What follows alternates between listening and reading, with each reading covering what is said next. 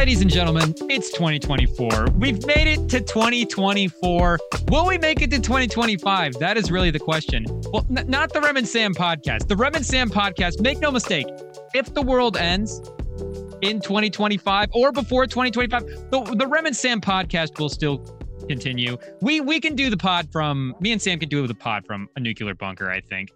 As long as we can get league pass in a nuclear bunker or in like a space station, we can pull off the pod. But we've made it another year.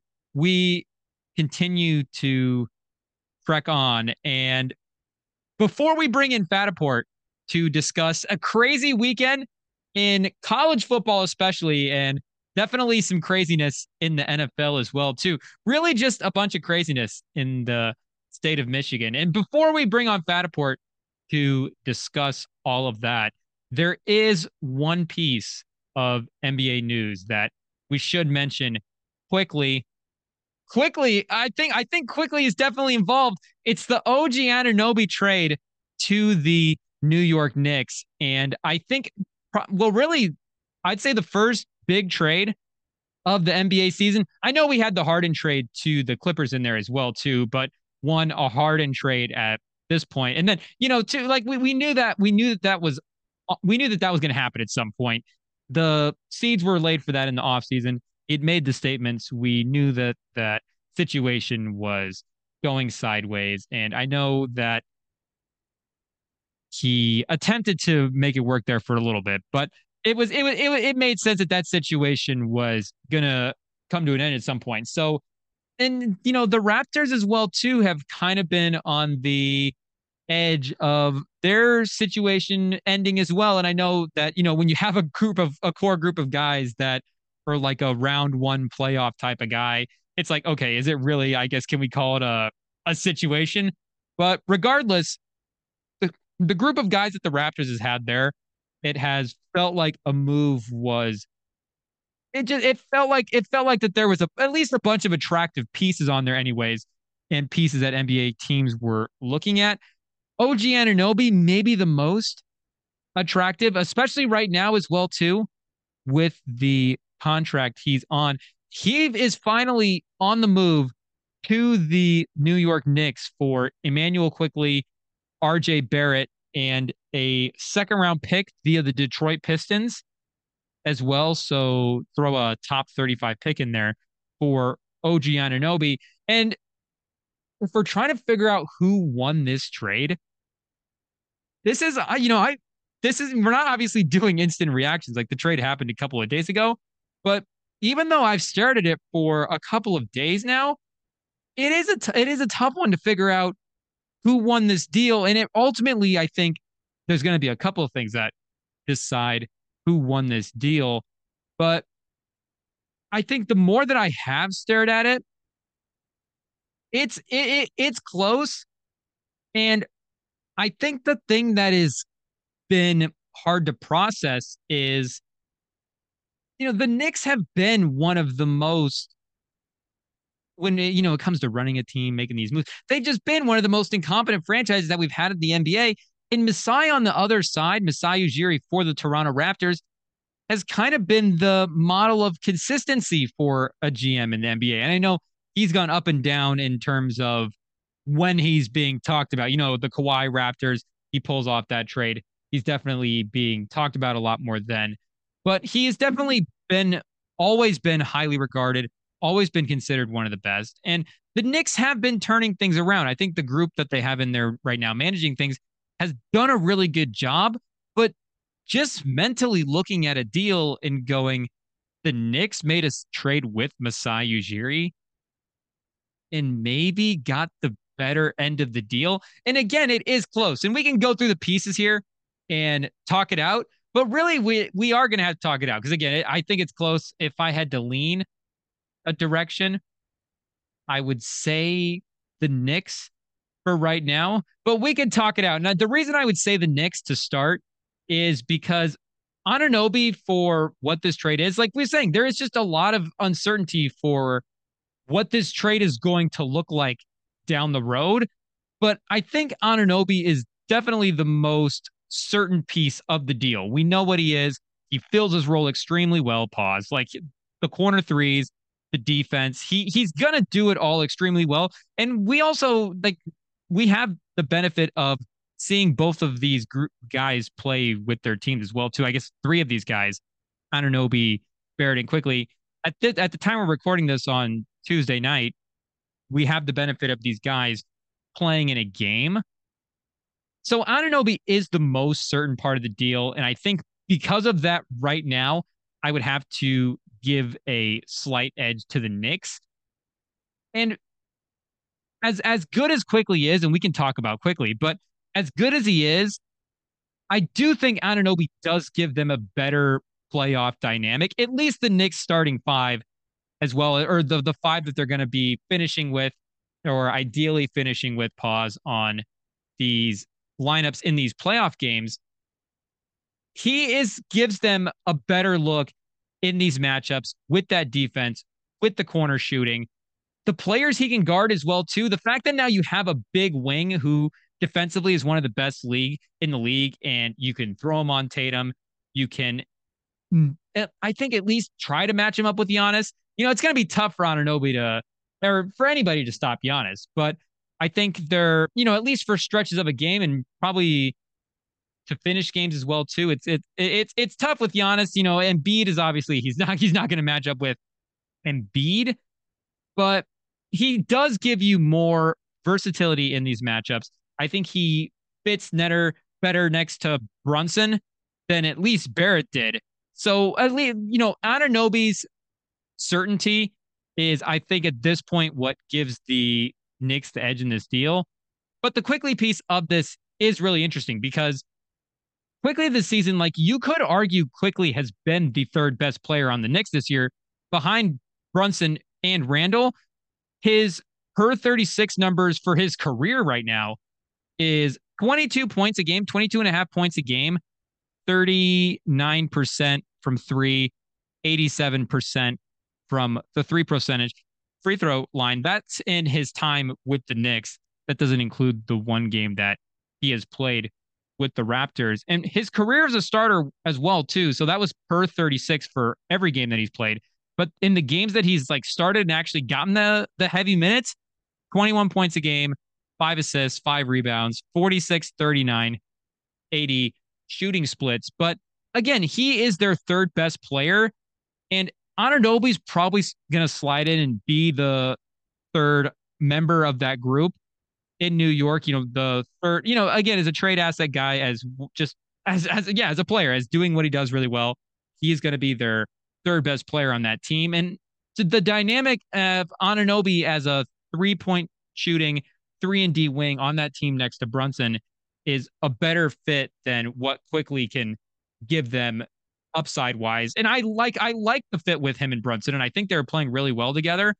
But again, it's just a better fit with Anunoby in that 5-man lineup. So the fact that they upgraded their third best player in this deal, and they have to part with the pick as well too, and part with RJ Barrett, who we'll talk about. But I think upgrading that spot again puts the Knicks ahead slightly for the moment. But Quickly next to Scotty Barnes is going to be really interesting because Scotty Barnes obviously now, and even from that 21 class, is emerging as maybe the number one guy in that class. But I mean, definitely the guy that the Raptors are going to build around. He's been fantastic. I think top 10, value over replacement player guy this season. So Quickly as a guard, a good shooting guard as well too, nearly 40% from three for his career.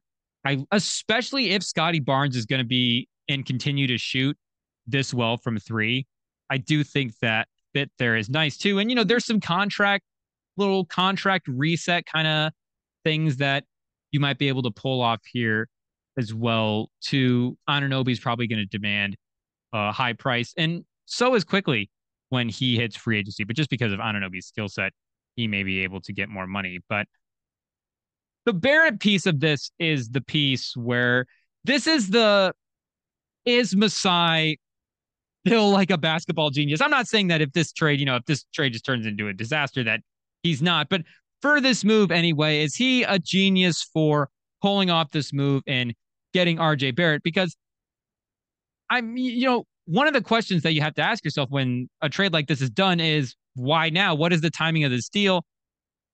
And the pieces that Masai gets back in this deal, again, if the main pieces of this deal are Quickly in that pick, because I do think that Quickly is, and I don't think that's a hot take at this point either, that Quickly is the centerpiece of this deal. I know RJ Barrett has the name value, but definitely the court on the play and the shooting efficiency is the big thing. But I think Quickly is well regarded as the number one piece to this deal. So if Quickly and that pick are the main parts of the package, that's probably going to be there later, closer to the deadline. But if RJ Barrett somehow turns it around, plays better, and his stock goes back up, maybe him as the third option in this deal, we'll say a throw-in, even though I don't think it is. It's absolutely not a throw-in. But yeah, we'll say third option. Him as the third option in this deal, that seems to be the most vulnerable part of this trade. And Quickly as well, too. Maybe Quickly's value skyrockets as well. And maybe the Quickly Anunoby thing becomes closer. But again, with Anunoby's fit, I think his value would remain consistent for, a couple of months here. Not even that, maybe like 5 weeks. But Barrett, if Barrett is able to somehow turn this around in Toronto, then that's the piece that I think Masai was kind of like, I don't just want to say he was searching out Barrett, but that's really the piece that's going to determine whether or not the Raptors lost this deal. Because Quickly and Anunoby, it again, it's a fit thing. But I think you're just going to take Anunoby in that situation. And having a top 35 pick in the Pistons is a good asset to get. But Barrett's going to be the swing piece for this deal. And if he was a guy that was, again, a throw-in piece, just a guy that was totally worthless, had no value, then we would look at this deal and probably go, hey, the Knicks probably could have, or the Raptors probably could have gotten a couple of more pieces back for this. But the fact that this is close still means that RJ Barrett, I think, does hold value as a rotation guy. Tough part is going to be, if you don't shoot, then fit at this point is just going to be hard. And he does good things well, but all of the things that he does well as a scorer need to have a shooting element to their game to make them better as well, too, but to fit in these offenses, because he's going to need the ball. He gets downhill, gets to the rim, and he can get to the free throw line as well, too. Big body, but the mid-range stuff has just not been falling this year. The three-point shot as well, too. And, you can look at those numbers for most of the seasons that he's had at this point. So, again, the Scotty Barnes shooting numbers have been good this year, but who knows where he'll level out in terms of a consistent performance from him. But even if he is a 40% three-point shooting guy, just the not shooting thing is going to be tough for RJ Barrett to overcome. And I think if you look at his box plus minus for his career now, he's been in the minus for every season of his career. So if Barrett hits, then that's going to be really the piece that I think Masai is definitely taking a swing on Barrett here, because I think we do know what Quickly is. Quickly upside could be a good 20-point a game scorer. Again, 40% three-point shooter. Could, be a lead guard, but again, a lead guard where it's like, okay, we have Scotty Barnes and other big perimeter players to do the big things, and Quickly is, playing that position and doing it very well. But Barrett definitely seems to be the swing piece here. Because again, that a top 35 pick is a valuable pick. I think, getting basically in a way 3 first-ish round type assets for Masai is good value for Anunoby.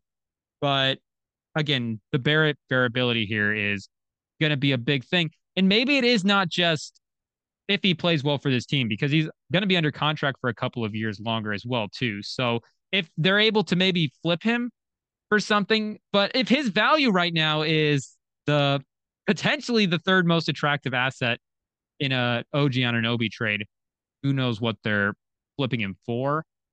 But he is going to be what Masai is hinging his hopes on. And Precious Achua for the Knicks is a guy who me and Sam both like, but this is now the second time he's been thrown into a deal like this. He was in the Lowry deal that brought him to Toronto from the Miami Heat. So again, I think me and Sam both like him as a rotation piece, but he keeps getting chucked into these deals and guys like that. It's like, okay, uh, he's never really been, I don't think he's ever finished higher than like seventh on a team in minutes. So, I mean, this deal is Anunoby, Barrett, quickly the pick. And, I get, no disrespect to for Precious Achua. He is a solid rotation piece, but what is next for these teams as well, I think is just as big to determining who won this trade as the on-court performances of the players. Because for the Raptors, again, with the timing of this deal, I would not have guessed that Anunoby would have been the first Raptor traded. I think a couple of these core Raptor guys have been in rumors, him and Siakam, but the Siakam rumors in season this year, there have definitely been more of them. And it seems like a lot of teams really have their eye. Teams, I think Atlanta has been one of the teams specifically that they said that I've read from. I don't really remember who, but that I've read that they've been interested. The team that is a team that has really been interested in Siakam. So I thought for me personally, he would have been my odds-on favorite Raptor to get traded. So the fact that Anunoby got dealt before him, like I wonder if there is something in the works already for Siakam. Because like we're saying, they have been talking to these teams. It sounds like from the reports, it sounds like they're trying to put some stuff together. And we like Quickly as a player in this trade, and maybe RJ Barrett turns into something, but it's not like this trade necessarily makes them better. And, this team's a play-in team anyway. So, it's like, how much better are we trying to get? But it's not a trade that makes you better, but it's also not a trade that necessarily tanks you out. It's a classic Masai move, getting a player for a player. But what direction is this team want to go in? And this making a move like this, getting a little bit younger signals, hey, maybe we, fitting the Scotty Barnes timeline a little bit more is gonna make this next Siakam piece interesting. Because again, if they don't have a Siakam deal in the works, I wonder why would you trade Anunoby at that point? Again, the trade doesn't really move the needle. So a Siakam deal is going to be interesting to see what they get, because if Masai is doing these player for player type deals, what kind of player are you going to get back for Siakam? Is it going to be a young guy? Again, that fits that Scotty Barnes timeline. That's going to be like a young cornerstone guy going forward. Is it going to be a veteran guy? Is it going to be a good solid guy who we know who he is in the peak of his powers and is going to give you good minutes? Like, if it's going to be player for Siakam, what is that trade going to look like? Messiah's not shown an interest in trading for a lot of picks, and I don't, who knows how many picks you could get for Siakam, but it would be a good haul. So what they do next for Siakam is obviously, I think everybody's on red alert for that with the Raptors. And for the Knicks, I think, they're obviously a team that dreams big on the guys that they could get. So I like this deal. I think that right now they're slightly ahead for who would have gotten the better end of this move. But if they're going to go get like an A-plus guy, I feel like they kind of needed the Quickly and the Barrett pieces to throw in there. And they still have some picks. They still have a plethora of rotation, wing players. If you want to start throwing DiVincenzo, Hart, we obviously other guys you could start chuck it in there as well too. But are they out of the market now for the A plus level top tier star? Embiid, Giannis, those are always the two names those are the two names anyways that I think Knicks fans have been monitoring as of late. And those are tough packages to go put together in general. But now that Quickly is not on the team, I wonder how realistic just like the ability to put a trade together for an A plus tier type of guy. Embiid, Giannis, AD getting traded out of the Lakers seems pretty unlikely. Same with Bam in Miami. But if we're just dreaming big, if we're just like acting like a Knicks fan and just dreaming big and crazy, like are you able to now put a package together to at least make the move for one of those guys? So if you're not able to do that now with Barrett and Quickly gone, well, now you're in the market for like that that B plus tier star. Donovan Mitchell is obviously the hot name right now for the New York Knicks fans. But if you're going to trade for that level of guy on this team right now, even after this Anunoby deal, even if they bring in a guy like Mitchell, like if they bring in Donovan Mitchell right now, is that, it definitely doesn't make them better than Boston, but does it put them in that group? Does it make them a tier one group? I still don't know if this team is a B plus level star away from being an A plus level team, if that makes sense. And then if you're going now, if we're going to trade for like a rotation piece, well, now we're kind of like giving away assets to fill in the holes that we just created by making this trade. And the thing is, it's like, you might, with some teams, it's like, okay, you kind of have to pick your weaknesses. And obviously you don't want to have to do that. But in this type of deal, it's okay, we're trading a guy in Quickly who can be our backup point guard, handle the bench minutes, but also be a guy that can fit in our final five, or a guy who is a final five guy, but he's going to do his role a lot, a lot better fit for this team. He's going to provide some more valuable skills that we don't have. So you're going to get a different look. So if you have to start now trading away future picks and really taking away from those assets to get that A plus star to fill in the gaps around this team, well, now you're kind of just solidifying your place as a 4 or 5 seed in the Eastern Conference. So in terms of where the Knicks are dreaming big right now, that is kind of where I'm wondering with them making this Quickly trade, because again, I like the move on an individual basis. I like the fit on this team. I like the player for player move, but I think, it's always a long shot for the Knicks to go out and get these A plus guys, but are they okay with doing that, with saying, hey, we're really going to commit to being a 4th seed, but we are just, we have Brunson, we have Randall. We're going to go get a couple of rotation guys, and we're just going to play as good as we can. And we understand that you may not view us as that top tier team, but hey, we're turning this thing around. We're putting together a consistent organization, and we're trying to win as much as possible. Like, I totally get all that. I totally get where that is definitely a good thing. I think Knicks fans would love to see, but that is also something that they could have had with Quickly. And I think big picture with this Anunoby deal, again, with these teams, that next thing I think is going to be important, because the needle's not really been moved here. They're, I think, a lineup that makes a lot more sense with that 5, and they can do some nice things with the wings they have around Brunson. If they continue to build that way, I like what they're doing. But, I guess, even if they want to move like Julius Randle, for example, in a big deal, is that your number one piece now? And if Randall is going to be in a player for player package and you're going to get a star player, like, what's the upgrade? There, are you going to put Randall? Is Randall going to be in a trade for one of these A plus tier stars, even with the picks packages? Are the other fan bases and front offices going to talk themselves into that?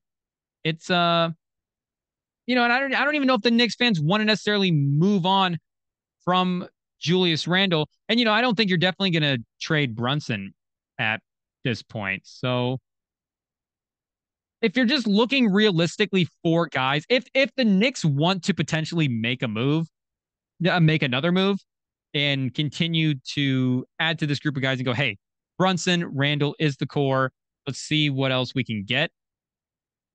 I do think a potential realistic trade target for them next to go get, if you're now out of the A plus market and the B plus market, you don't want to overpay for that. I do think that you could get a fair price on Mikal Bridges. And I know, it's a hometown thing. The Brooklyn, the Knicks, I get that maybe there's some inner city rivalry there. But we were saying, in the offseason with the FIBA team, that the Villanova connection between Brunson, between Hart, between DiVincenzo, like it kind of landed all those guys in New York. And Josh Hart kind of signed up for that team, the FIBA team, kind of late. Was he recruiting Bridges? Like we've been keeping our eye on Mikal Bridges to the New York Knicks for a while. So if the Knicks want to make one other move to add to this core, that right now is my number one guy. Fit, makes sense, could do a lot, again, another big wing guy, defense, the shooting. I don't think you could necessarily have too many of those. And now that Barrett and Quickly are both out of there, it's not like you got like a ton of guards to go around. So, if backup point guard, again, is potentially an issue. But if they're going to make another trade, I think it needs to be for a guy like that. But again, I think we're going to need to see, this is really a wait and see trade, which I don't think we've necessarily had for a while. I think a lot of the moves, well, I think obviously every trade is like that, but I think a lot of the moves have, there's just been a lot of very dramatic NBA moves, and this feels like a good one. It feels like there is a world where it's very reasonable that both of these teams got good ends of the deal.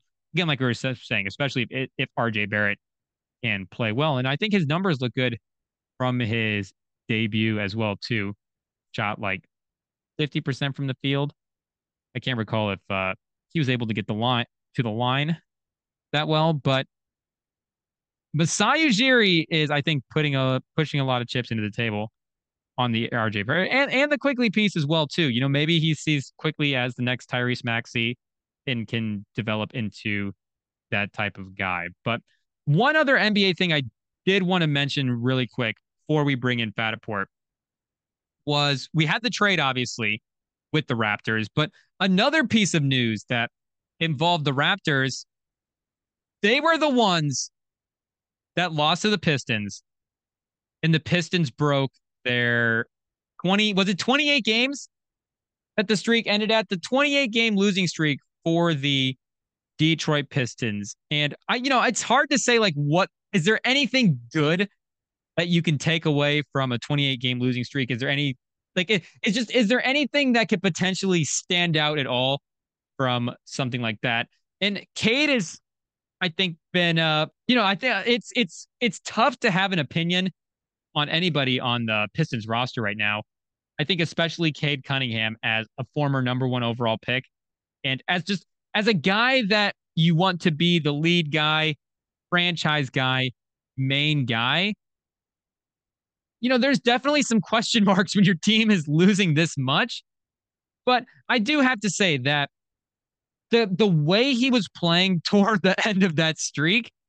So the first 25 games of the season, he was 21 points a game, 42% from the field, 32% from three, and they were 22 games into their losing streak at that point. But again, the last 7 games of that streak that he played and into the win, he was 31 points a game, 8 assists, 55% from the field, 47% from three, 7 free throw attempts a game as well, too. And over that stretch, he was also third and fourth quarter minutes scored per game behind Trae Young and Anthony Simons. And a lot of those games near the end there were really close. I mean, the other teams were playing them competitive, trying not to lose. And they lost by, they had a 6-point loss, 8-point loss, 6, and then finally, a 2-point win versus Toronto. It took everything they had to finally get it done. And then, the next game they lose by 23 to Houston, and Cunningham goes out there, shoots 3 for 16. Still has 10 assists though. I think the playmaking thing is something that he's definitely flashed all season. But him as a scorer, and people are saying, him as a franchise guy, but franchise franchise guys, that's just a tough thing.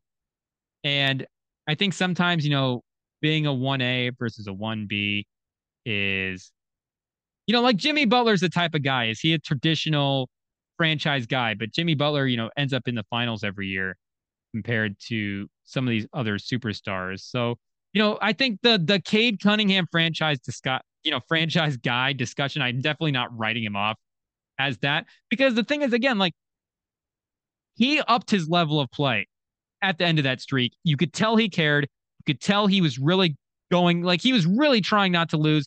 He really wanted to carry that team. And the fact that, you're saying, hey, they're still falling short while he's doing that.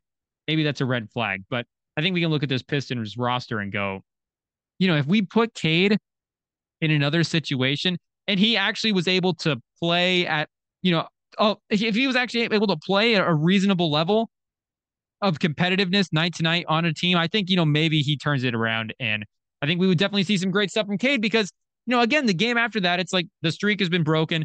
It's their third win of the season. I mean, he knows big picture where this season is going. So just mentally, can you blame the guy for letting up a little bit? And again, like the assist to turnover thing for this game was still good. 10 assists to 4 turnovers is still uh, a fine performance on the playmaking end of things. So having a bad shooting night after having to carry such a heavy workload, and then a discouraging one as well too, because you're losing a lot. So mentally, just the way he was able to grind through the end of that streak, pull out the win, continue to play well. We'll continue to monitor the Cade Cunningham performance this season because I still have Cade Cunningham stock. I still like him, and I think he played well at the end of that streak. So wanted to point it out, wanted to at least make Pistons fans feel good about something for the all of your suffering over the losses. Cade is a guy. Cade is a guy. If you're able to figure out something around Cade, he is a guy that you want to keep around. And we talked about it too. Duran's a guy. Who knows what a Sir Thompson develops into.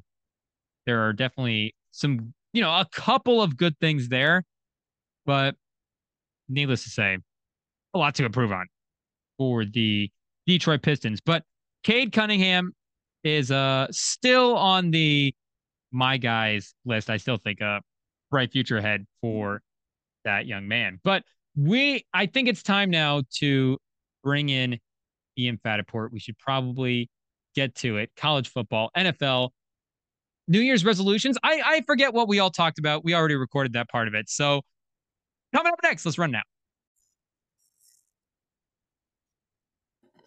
Welcome back. We've got a couple of upgraded sets, different sets. Fattaport's running with a new angle, but we've still got Perky in the background. And Fattaport's still here for 2024. Ian Fattaport on Twitter if you want to give him a follow. Happy New Year, Fattaport. How's it going, 2024? Happy New Year. It's going good so far. 2 days into it, I have no complaints. Are any of us going to make the jokes? Haven't seen you since last year. It's been a whole year. I think we I don't can think leave either of that us. in 2023. Yeah, I don't think either Yeah. of us are at that stoop to that level yet. But do you have any New Year's resolutions you need to let people know about I it all? mean, it's Are kind you a of New one Year's that like resolution kind of everybody guy? makes. Not typically because I know that I don't really follow them, but like mine this year is to lose some weight, and like I've said that in the past, and nothing's really happened. So we'll see if Yeah, I actually stick to it or not. But off of the second day, we're on a good start so far. going to the gym. But you were going to the gym. You've been going since what, the fall? Yeah, for the last couple months at least, probably Yeah. So I since mean, it's been a October, I routine now. try to go at least 3 days a week.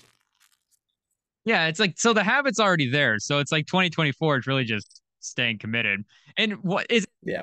the weight that's an issue? Like, what if you stayed the same weight, but it was just all like you could, cut and then bulk back up and then just be like solid. I mean, we'll see what happens. Like I think I'd prefer to drop the weight instead of just like look massive, but we'll see what happens. Bodybuilder Fattaport. Does this mean protein shakes now and protein bars? I've been kind of Chicken, on chicken that and for a rice? while, but just like yeah, the basic. Everybody thinks of oh, you got to eat a lot of chicken, drink a lot of protein shakes. Keeping it simple. I feel Yeah. like my New Year's resolution, honestly, like I feel like everybody does fitness and diet New Year's resolutions. And but see, like the thing was is I've always kind of been like a healthy diet kind of person. And I mean, you know where I'm sitting at on the other side of the fitness journey, Fattaport, trying to, bulk up a Hmm. little bit. I feel like this year my New Year's resolution is almost to it's like an opposite New Year's resolution. Like this might be the year where I just commit to junk food and just say it's a trash diet and just try to put on the weight. I've been eating, trying to stay healthy, trying to do it. But the problem is there's like a budget involved as well too. Price of foods obviously Yeah. not getting any cheaper. So, I mean, 2024 we can vote to change that if you guys are looking to do that. But I think maybe this is the year where we just go, hey, McDonald's is the move. Jack's Pizzas every night. Just lay on I the feel like dirty bulk and then fix it later on. yeah, I feel like the arteries can handle it for 1 year, right? Just one big year. I mean, I've been alive for the last 21 and it somehow figured itself out. So you should probably be fine. Did we make that? Should we like set a goal and then see if we can meet it? Do like a double thing. A What Remen. like I lose a certain amount of weight, you put on a certain amount. Yeah. Do you think we could find a number that we could both get to that we could make it in 12 months? What are you at right now? I was on the scale the other day. IT can cut out the numbers, so it's so we can just talk about it. But I think I was sitting around.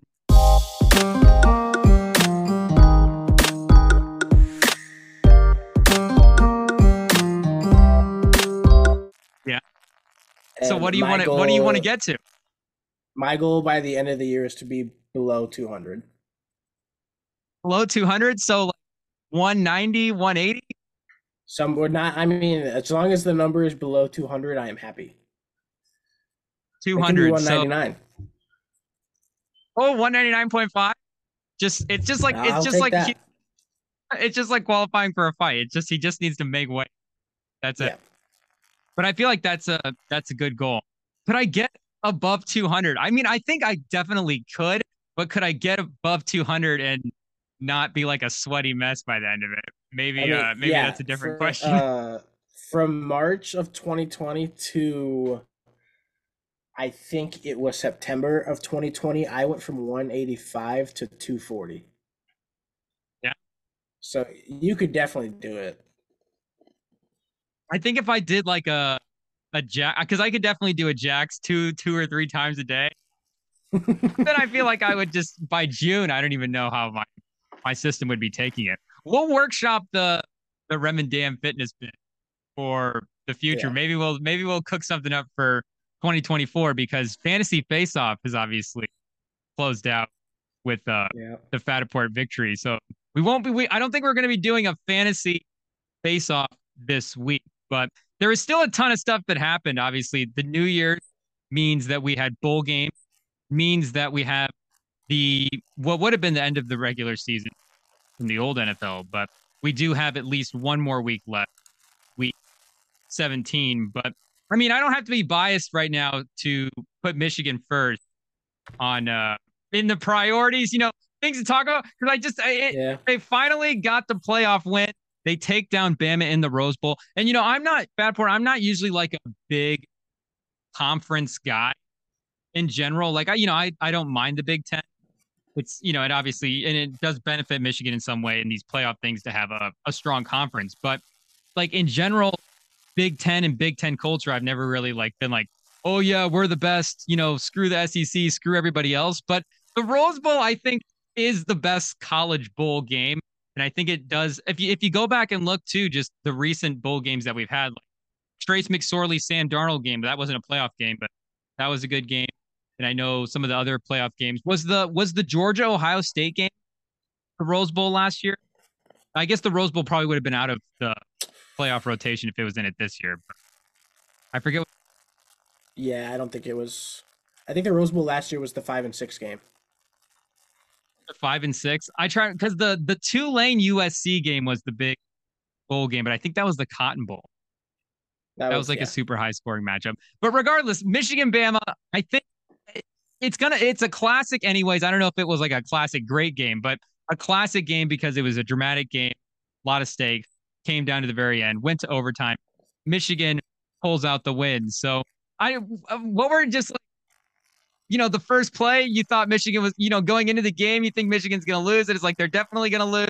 Then throughout the game, maybe they're going to win, and then they're going to lose again. So, what was your emotions like watching it? I know they're not your team, but for you, just what was it Well, like yeah. watching? Yeah, knowing what I was going through on the other side. What was your emotions like on this game? To start, like the last couple months, I've been on the Bama train, and I also had maybe some Alabama money line for this game as well.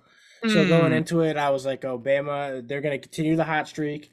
They're going to show Michigan that they're not the best team in the nation."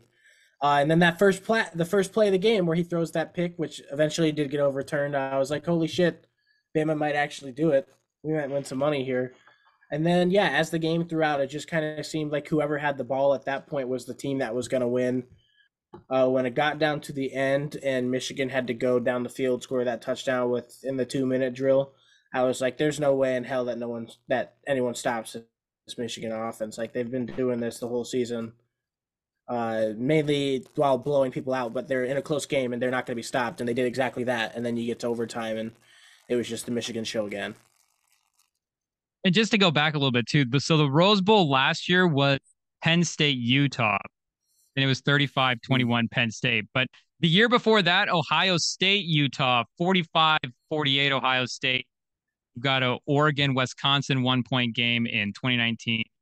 A Georgia Oklahoma matchup in 2017, 54-48 Georgia, and then the USC Penn State matchup in this one. So I'm guessing that Georgia Oklahoma game was also a playoff game as well too. So I think you throw the playoff implications in for this one, and I do think that the classic status of this game definitely goes up, and that's good for Michigan to finally be on the other side of this classic type game because they've definitely they've played a couple of highly ranked opponents. Obviously, they get the Ohio State matchup every year, but the last 2 years with McCarthy, it's not like that game was necessarily close. So it's not like McCarthy was in this situation and the Michigan team was in this situation.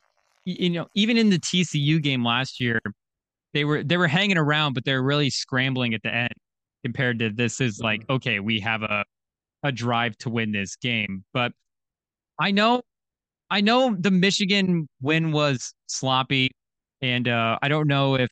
Well, do you think Alabama should have won this game? First of all, I for think Michigan, Alabama had all the cards to. I think Alabama had all the cards to win this game, but they just couldn't get it done.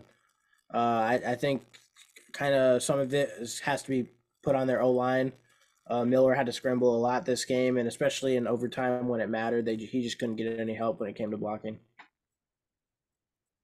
and I know the O line is definitely going to be the big like takeaway on the field for what happened in this game, but really the biggest thing that I think coming out of this game that was really shocking, or not shocking, but biggest at least takeaway on the Michigan side of this from this win was I really do feel like Harbaugh outcoached Saban in this one.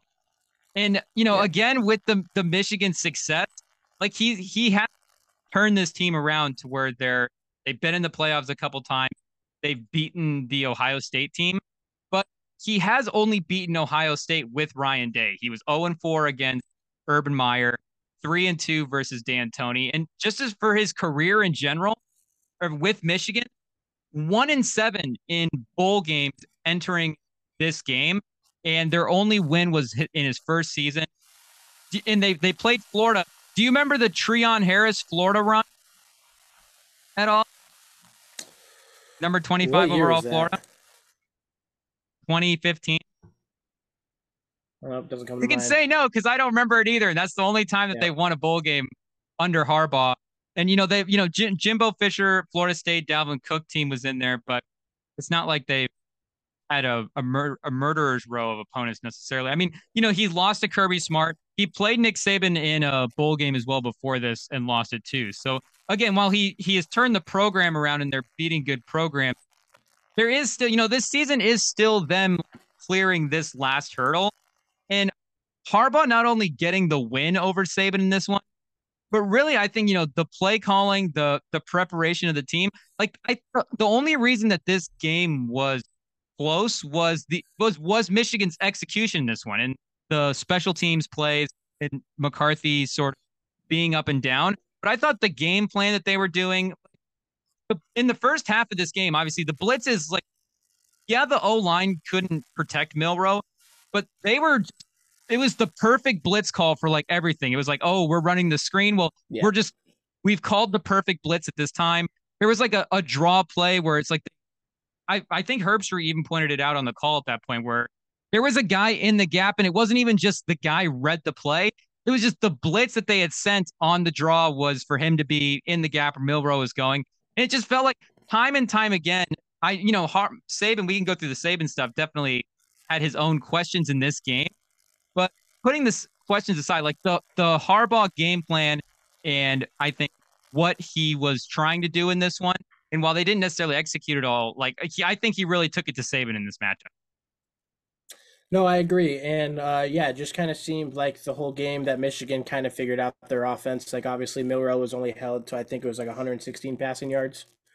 And he did show some flashes when it came to the scrambling, but other than that, at Michigan they coached a great game, and we don't see it very often, other than Kirby Smart, who's able to outcoach Saban. So when someone else is able to do it, you really gotta point notice to it. And I agree with you. I know is Kirby Smart like biggest winner in this game that wasn't in this game because after the SEC championship, the Saban people were really back on Saban, and I mean if you really go through again the stuff like Michigan, there has been two or three teams this year that we have said all season, and the defenses have just been, what are the best units in college football? And we have said that the Michigan defense is the best unit. It's a young O line for Alabama. Again, Milrow too, Milrow versus McCarthy is a close quarterback matchup, and the talent on this Alabama team compared to other Alabama teams, but the play calling in this one, I thought for Saban was definitely a little bit sketchy. Like McClellan, for example, the running back had 14 carries in this, and that is like kind of right on his season average. He was 13.8 going into this game, but for this game, he was over 6 yards a carry in this one. And I know again, this is kind of this they kind of used him similarly to what they had throughout the season. But I thought really they should have really stuck with the run game, really stuck with him. I know, they get that first rushing touchdown off of the muff punt that Michigan had, but that 34-yard touchdown, he makes a great move on the safety, beats him one-on-one, gets to the end zone. And then the next two drives after that, so they start the next drive with a run, but it's not McClellan, it's Williams. Good player, but again, McClellan really kind of took it to Michigan in this one. Had a negative 1 yard run, and then back-to-back passes, 3 and out. And then the next drive after that as well, just 3 straight passes, 3 and out. This is again in the first half when we're talking about the Michigan defense just blitzing, getting to Milrow. And then they go back to McClellan again, and it's like 2 times into the line. Everybody knows it's coming. They weren't really setting him up for success. So, the Michigan offense was struggling at that time. It's not like they necessarily pulled away, but definitely in that first half, it seemed like they definitely should have run the ball more in this one. And I know like Milrow, they corrected a little bit with the QB draws, but you're a McClellan guy, right? You've had a lot of McClellan stock. You've had his eye on him in the Dynasty League. I have, So, yeah, and I agree with you. Go ahead. Oh, go ahead. Yeah, I agree with you that he definitely didn't get the ball enough, and especially how explosive he's been able to be this season for Alabama. And I was surprised that they were also rotating Jim Miller into the game a lot as well. I saw him more in the second half a lot. Yeah. So yeah, that kind of shocked me. As like McClellan, who's been like kind of that guy for Alabama, whether it's on the ground or in the air, and just the lack of participation he had in this game. And Miller, I think just watching him, I'm not, super, I can't give you the full Alabama rotation, but just watching him has more of the vibe of like a third down pass catching back. Maybe, they're trying to do something different in the offense. Like, I can see what Saban is doing there, but I do like McClellan. I think like we both agree, has just been obviously the best running back that they've had. He was successful in this game. And, the second half, obviously they take it to overtime, but did you like the play call at the end to go QB draw up the middle? Because it was a bad snap anyways. And again, we can now blame the offensive line for issues. But I was texting with Sam after this one, and he was saying too that I don't want to speak out of turn for Sam, but he did say that he was not a fan. He's like, QB draw up the middle. They're definitely going to stuff that. Did you like that at the end of Milrow run? I didn't like it.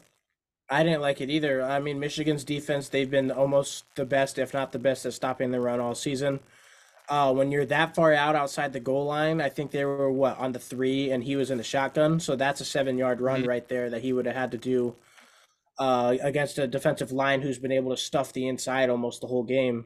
Terrible play call. I think it's one of the worst calls that they could put themselves into a position to win. I think if you just get guys out, like you go shotgun, which is what I would do as well, and then get 3 or 4 guys out and just kind of run some crossing routes or something to try to cause some sort of confusion and somebody ends up open. Or even if you're going to run the ball, give it to McClellan maybe on an outside pitch or something that can get him in space. But when you're just going to give the ball to the quarterback who, granted, he did have some flashes when it came to the scrambling and getting outside of the pocket. If you're just going to give it to him to run it up the middle, that's, if not the worst play call that you could have called in that position. So their offensive coordinator right now, Tommy Rees, is in his first season. Obviously, college quarterback in Notre Dame, starts off with San Diego Chargers for a year as an assistant, then back to Notre Dame as the QB coach, and then eventually the offensive coordinator for 3 seasons. And now he is in his first season as the Bama offensive coordinator. Was that the Ian Book teams, the 2020 Notre Dame Fighting Irish? I'm trying to remember. I don't, at least one season of Notre Dame. But were you a big fan of the 2022 Notre Dame Fighting Irish offense? I did not really watch a lot of Did them, it jump off the page? I can't comment on that, but as a display of great play calling, I'm not saying it was not. The Milrow thing, he definitely turned it around this year. And would we still say that this year was still a really great job by Saban overall? Like, how much does this? Because I do think winning the SEC over Georgia and Kirby Smart is impressive. So, how much does this game affect not his legacy overall, but the legacy of this season anyway, and the coaching performance that he was able to pull off? I still think overall it's a positive season, and the way it started was very shaky. They had quarterback problems. They didn't know who the starter was going to be. When Milrow was out there, he looked very confused and not like the number one guy. And then they lose to Texas in week 4, I believe. Early then week 3 or 4.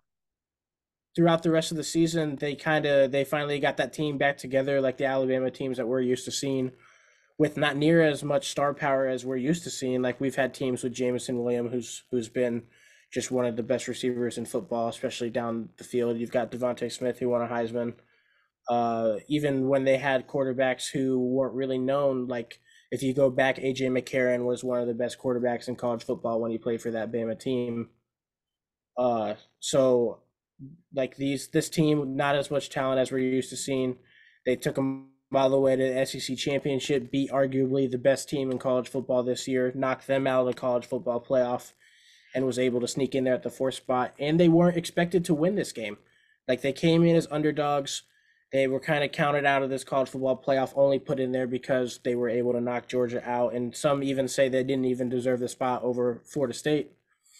So I still think it's overall positive season. I think they ended higher than where the expectations were supposed to be. So that's kind of how I chalk that up for Saban this year. And a lot of these guys are back next year. Like we have been saying, the offensive line is young. Like Caden, I still have a lot of Caden Proctor stock. I mean, he's a home state guy. So 5-star guy, one of the highest recruits that the state has ever put out. So, you want to definitely root for him. I do think he has a lot of talent. Milrow, will be back, I believe, in his second year as a starter for this team. So and Caleb Downs, who he was my favorite player, non-Michigan player in college football until that first play, until he almost ruined Michigan's season on the very first play of the game. But he's going to be there for at least 3 more years because he's a true freshman. So outside of Dallas Turner, like most of the stud guy and Kool-Aid McKinstry as well too, but a lot of the stud guys will be back for this team. Dallas Turner was another one for this game where I thought the Saban usage of him was just a little weird, where it seemed like they had him spying a lot and doing a lot of stunts. And again, I'll do the draft study on him. We'll see if this game is kind of like how they did use him a lot in the season. Just in general, like he is their best pass rusher. So like when they actually finally let him like just pass rush in a pass rush set, it was like a 3rd and 9 in the fourth quarter. He like created pressure and McCarthy had to roll out and threw an incompletion. And there was also the play that McCarthy made on the pass back where he catches it one-handed, spins, throws around. Like Turner runs all the way across the formation and lays out McCarthy. So again, like I'm not, maybe the stunts and the moving him around is very much in line with how they've used him. But we're talking about trying to win a championship here. So maybe we can tweak a few things, give McClellan the ball a little bit more, let Dallas Turner just pass rush like he's good at. So again, a lot of these guys are going to be back, and I do think that taking out Kirby Smart is impressive. But would you rather have Kirby Smart than Nick Saban if you were an AD of a school right now and you had your pick? Is Kirby Smart your number one? I'd probably have Kirby Smart just because he throughout his career he was kind of raised in that Nick Saban coaching staff. So to learn from arguably the greatest coach in college football history, then to go on to beat him in the college football playoff as well as in the SEC championship. Right, he did beat him in one SEC championship, didn't he? Yeah.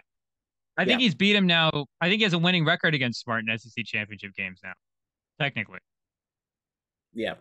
I think I'd rather have Kirby Smart going into the rest of his career. I think Nick Saban, he might be nearing the end of his tenure as a college football coach. We'll see how that turns out, but even if we were just doing like next like 7 years for pick a coach, I still just the way Kirby Smart's been trending lately. Would you take Saban over Harbaugh after this game? Ooh. Has Harbaugh jumped up into that number 2 spot? I don't know if he has yet, just because the mind of Saban is still there, and he's been. We still need to finish the season.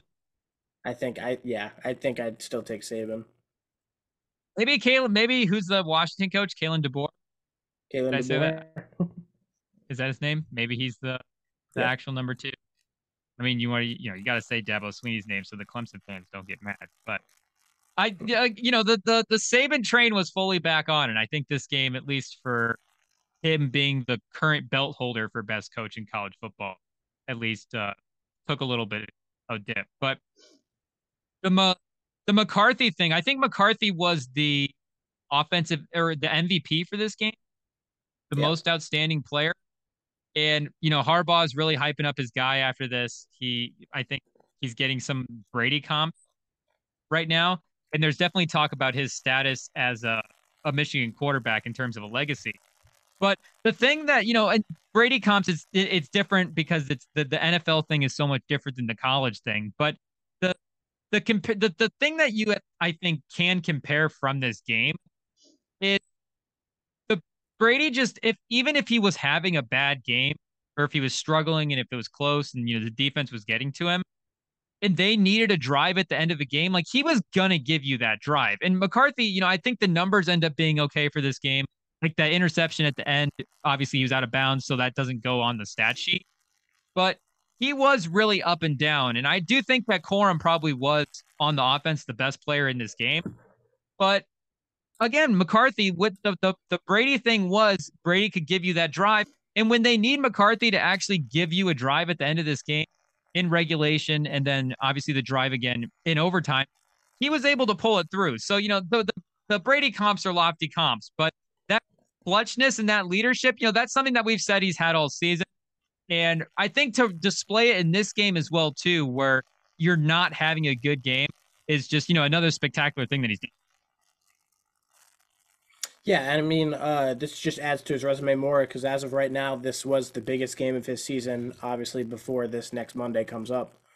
So just to add to that, that adds even more to the legacy that he will leave at Michigan when he decides to declare for the draft. And as for the Brady comps, I personally haven't really looked up anything about Brady when with his time at Michigan. All I know is his time in the NFL, so I can't comment on that type of comparison. But he is leaving himself one of the better legacies at Michigan, if not the second best, obviously behind Brady, who might be the best quarterback in the history of the NFL.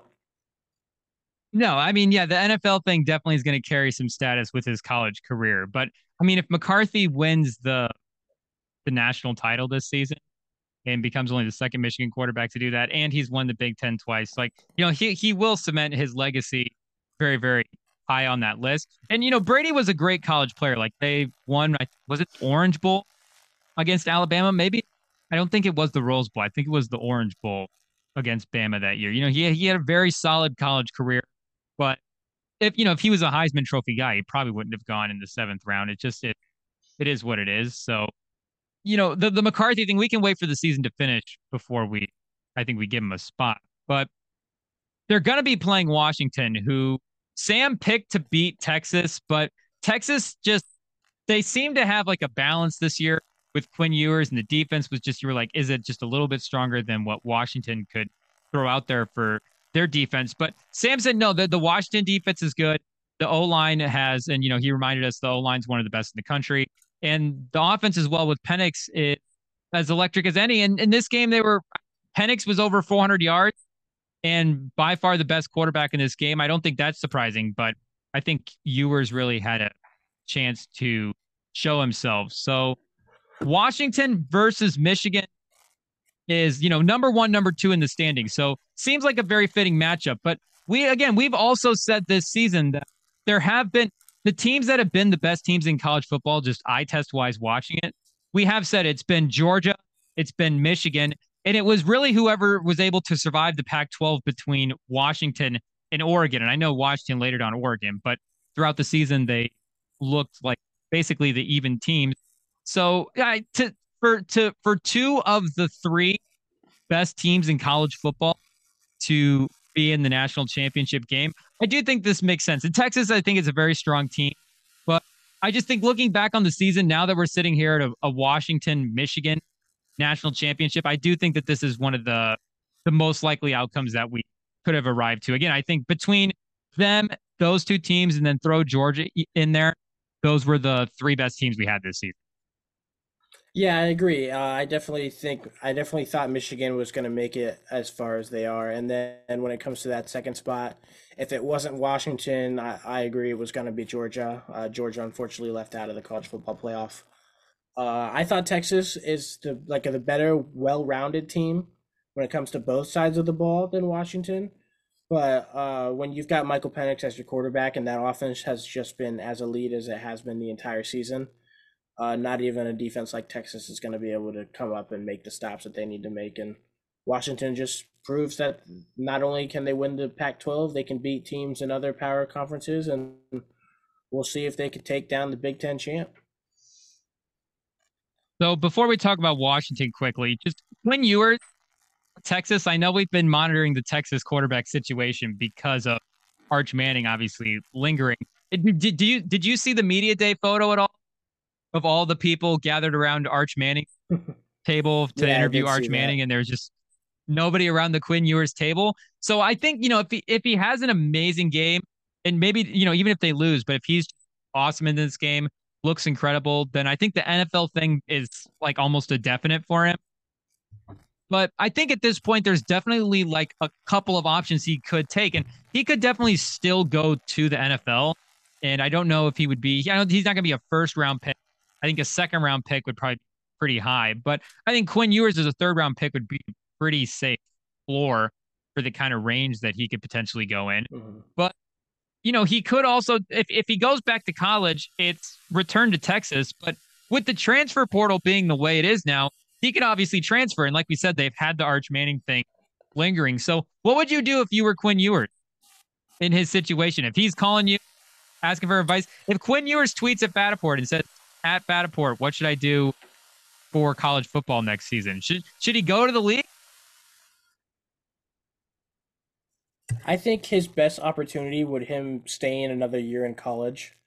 The only problem is that I don't know if Texas is the place to do that because although I believe that he's right now probably the best quarterback on their roster, that might not be the case when it comes to the season next year, and then he runs the risk of being replaced halfway or at the beginning of the season by Arch Manning, and that's only going to hurt his draft stock more and more. So I think that right now, if he were to stay at Texas, his draft stock's better right now.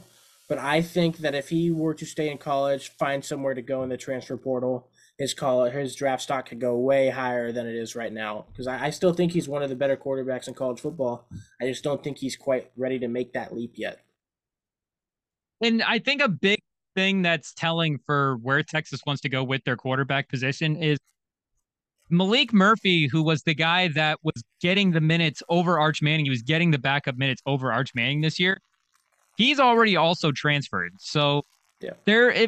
if he was winning the minutes this season and he's already saying, hey, next season I might not necessarily be a viable starter, maybe that is the reports that Quinn Ewers is returning, but maybe that is something else as well too. And I don't think those reports have necessarily been like, oh yeah, Quinn Ewers back at Texas, like we're all in. Horns. Is it horns up? Is that their thing? Hook up? Yeah. So, if he is going to transfer, I think what would be some of the, here's some of the, I think, potential options that he could potentially do. And tell me if these are good ideas for Quinn Ewers. The first one, and this is actually the most scary for me personally, obviously. But what if he did an Ohio State return?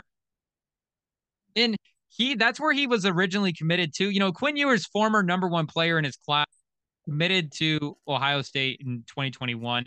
But before he committed to Ohio State, he had actually originally committed to Texas. So he decommitted to Texas to go to Ohio State and then transferred to Texas with CJ Stroud there last season, taking over the starting job. So McCord's gone. Devin Brown, I think, did he get benched in the bowl game against Missouri? I think they definitely played two quarterbacks. I didn't watch that one, but could he make the return? It's something that he's done before. It'd be a MO, a pattern of behavior for Quinn Ewers. You like him at Ohio State? Surprised. I wouldn't be surprised. I think I would like it. I think they're in the hunt for a quarterback right now. They had McCord transfer. They had the number one recruit decommit and is now committed to Nebraska. So I wouldn't be surprised. It definitely would keep them in the race for the Big Ten, especially with the additions and the expansion coming in. So I wouldn't be surprised. I think I would like that. There's no like bad blood between him and the school at all. That does make a lot of sense, especially if there is some history there as well too, and they're familiar with his game. Another team that needs a quarterback, but I don't know if would he be able to survive transferring to Oklahoma? Would the Texas fans make it? Would he be able to make it back in the rivalry game? They still, I think they're both in the SEC, so they have to keep playing. Yeah, that would. They had Dylan Gabriel. Dylan Gabriel transfer to Oregon. They're in need of a guy. I guess Jackson Arnold is there if they want to go with a younger guy, but I don't know if bowl game was. He looked fine, but Quinn Ewers at Oklahoma, they might need a guy. I don't know. Could be Oklahoma. I mean, like I could see it. Venable. You've got a guy in the NFL right now, Jalen Hurts, who started at Alabama, transferred to Oklahoma, and look what he's done. The other place for quarterbacks that makes sense is USC. And there, Caleb Williams is going to the draft. Malachi Nelson is another guy that has entered the transfer portal as a high recruit. But is Miller Moss just the guy there now? Miller Moss had like 6 touchdowns in his bowl performance. He's either the guy or he's the living proof that Caleb Williams is a system quarterback. Do you have a lot of Miller Moss stock? I might now. I mean, like he's arguably this game from him. Let me pull up the box score, but yeah, I believe I saw that he had 6 touchdowns. And then the uproar from him was apparently that everybody on Twitter was talking about how Caleb Williams, after he threw for these 6 touchdowns, isn't as good. Just because now Oh, that Miller like Moss you is could say better. like I don't know if I say Miller Moss is better, but if Miller Moss can do that in USC's offense, and then the supposed like best quarterback prospect we've ever seen can do about the same thing, is it just USC's offense that makes them good, or is Caleb Williams actually good? I think people forget with Caleb Williams sometimes. It's like the physical gifts as well Yeah. that make him the number one quarterback prospect, at least, potentially for this class. Forget about, the all time stuff, but at least for this class. And Louisville as well, too, I think, like everybody was kind of in that game. It's not like they had a lot of holdouts, at least the Mhm. key guy. We got the Miller Moss highlights pulled up here. We got nice little find over the middle. That first touchdown, definitely some yards after the catch. Good play by Washington, the receivers. So, I mean, he definitely did some good things in this game. But I think USC Twitter needs to settle down a little bit. But looking ahead to the Michigan Washington matchup, let me look up the line really quick. I haven't looked at it yet. So, who would you guess would be the favorite for this one? Is it My definitely guess would be Michigan just because they're Michigan. number one? Just I think yeah, because they're number one. They just beat arguably the hottest team right now in college football. Can you guess this? Okay, I got it pulled up. Can you guess the spread? 4.5. Oh, right on. That's Ian Fattaport on Twitter, ladies and gentlemen. If you guys want to give him a follow, I know he puts a parlay on there every now and then. So you know, That's just me being the degenerate better that I am. our guy is looking at the books. But 4.5, does that seem right? I mean, that was your guess, but is that seem right to you? If like in my mind, I look at it as like Michigan has the way better defense than Washington, but Washington's offense has been arguably number one the entire season. So as long, yeah, I could see it. What's the total score? The total for this game is 55 and a half. Ooh, they've got as a high score. So they're not, 55 and a half. That's 20. I can't do math. That's 27 apiece. 27 That's and a half, yeah, just about 28, like a 30 to 27, 27. 28.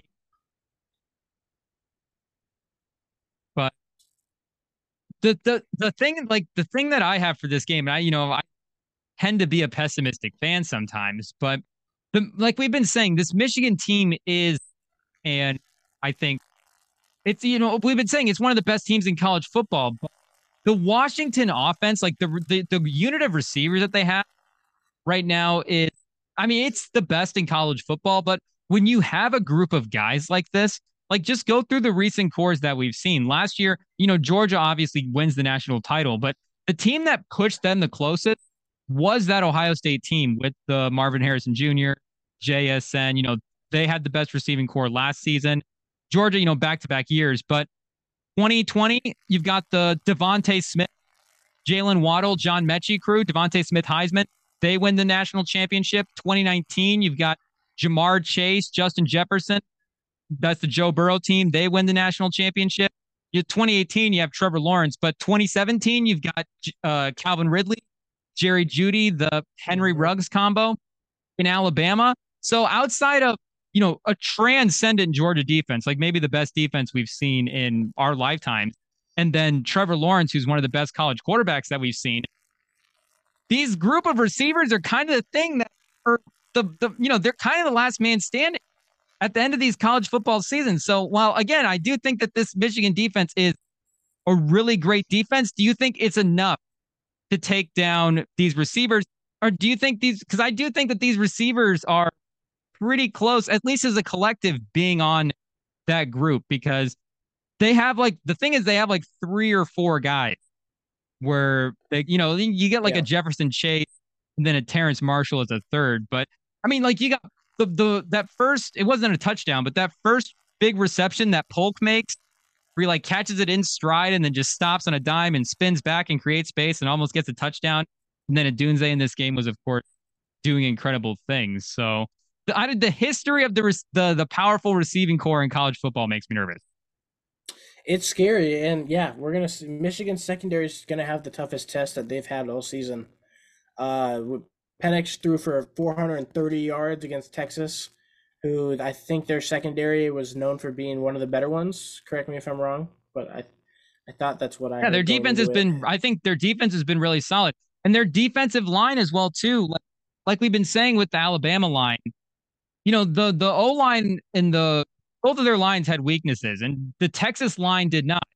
And the Washington O line played very well against the Texas D line. So it was all these phases where we've been saying Texas is, I think, could they be, if Michigan is a 99 rating, could Texas be a 95? Like, is there a little bit of degree of separation between those teams? But they are pretty similar teams, balanced teams.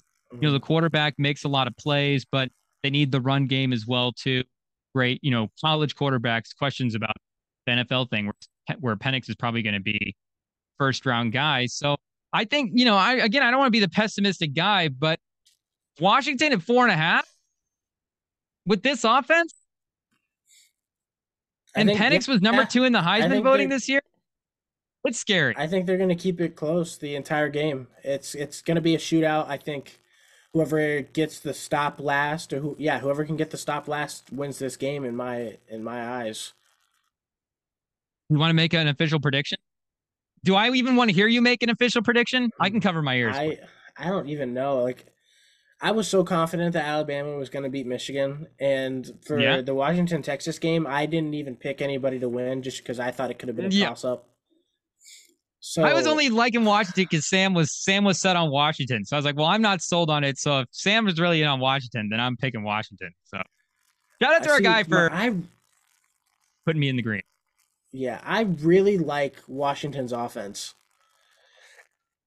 but the problem is I don't really like their defense, and I don't really trust them to be able to make the stops against Michigan because, like that, the Well, run game but for Michigan has just been cutthroat. Fucking run the ball as hard as you can through your neck the entire season, and I don't think any defense in college football right now stops that. So I don't even know if I want to even make a pick. Corum's like just Corum's running ability. Corum might be just one of the best runners that I've seen in a long time. And I know, you get a guy like Bijan who's just gets like the speed and the quickness, in Saquon with the power. You get stuff like that. But the cuts that Corum was making in this game, like the vision, he just finds the right spot every time. That last Yeah. touchdown where he bounced, he was like at the center and then like bounced it outside, like between the tackle. It was just he's been phenomenal. And don't no disrespect to McCarthy. Corum, I think again was probably the best offensive player in this game. So, and like we were saying with Dallas Turner, I think Trice is going to be rushing the passer in this one. And weirdly, individually a tougher test for the Michigan O line. So I am too afraid to make a pick for this one. I am too scared. This Washington offense is scary. Milrow was already one of the best quarterbacks that we faced, and Penix as a passer obviously is already up on a different level. So the Bama win was a good win, but this is going to be tough. They definitely the thing is Michigan definitely like they really celebrated, they really soaked in the moment. So Mm-hmm. we'll just I know they do think about the bigger picture, but again, this Washington offense is scary. So enough on Michigan, enough on my team. I think it's time to talk about your team because they were also kind of leading the Oh, NFL news cycle this week. The Russell Wilson benching. How are you feeling after the Russell I Wilson think benching was official? the situation that they brought upon him was completely fucked up in my opinion. Like, oh, we're gonna take $37 million from you and sit you so that we can just go ahead and cut you in the off season. It's like the way that they wanted him to restructure his contract, like they wanted him to like make changes that that team took to him in the off season and agreed on. And now they're like, you gonna make these changes or we're gonna cut you and we're gonna bench you and we're gonna cut you. And obviously, from like a business point, Russell Wilson had every right in his mind to like say, no, I'm not going to do that. Like these are the terms that were agreed upon. Like he understands that he probably didn't bring what he wanted to bring to Denver, but like the standpoint on the financial side of the front office, taking it to him as more of a threat than like a conversation, was just completely fucked up. So you're on Russell Wilson's side in this issue, and you're on his side because of the way it was handled. I'm on his side, yeah, for like the personal reason on why it was handled. I think and I also don't believe that benching him at the time that we did was right just because we weren't like mathematically out of the playoffs. And I think Mhm. that he provides us a better chance to win than Jarrett Stidham does. Don't get me wrong, Jarrett Stidham, he had a good game against the Chargers and we got the job done. But I would have liked to wait until this week to bench him because now we're mathematically out of the playoffs. We've got a backup who might honestly, knowing Denver, could become a starter next season just out of like the little amount of options that we have in the offseason. So like give him some time. So I understand like the playing skill side of it, but from the business side and the way they treated Russ throughout this whole like process, I completely disagree with. And to what you're alluding to, for the reason that they're doing it the week that they did it is, like you're saying, they went to him and said that if he doesn't waive this guarantees, he's gonna be off the team. But the NFL Players Association actually got involved because you can't threaten a player No. you're going to take away his money with his performance. Like you can't do these things. So the NFL Player Association got involved, said no, you can't pull him due to contract reasons. So they had to wait until he was playing to a level where it was like, okay, they have lost a couple of games now. It becomes harder to dispute the performance aspect of things. But Yeah. you're right. Like they were in the playoff race. And I know he did take a little bit of a dip, but he was also on a little bit of a hot streak as well, too, before that. So maybe he goes back up a little bit. Again, like you're saying, it's winning the division. It's relying on KC to lose. It's a long shot. So there is, again, it's a small percentage, but it seems it's the concerning thing is again like what they're prioritizing here. For me, anyways, on the Yeah. outside looking in, it's what they're prioritizing. And the quarterback situation is important, but you've already, like you're saying, you've already played yourself into this hole. You've already paid Russell Wilson the money, and you still are at an outside shot. Like, just finish the season.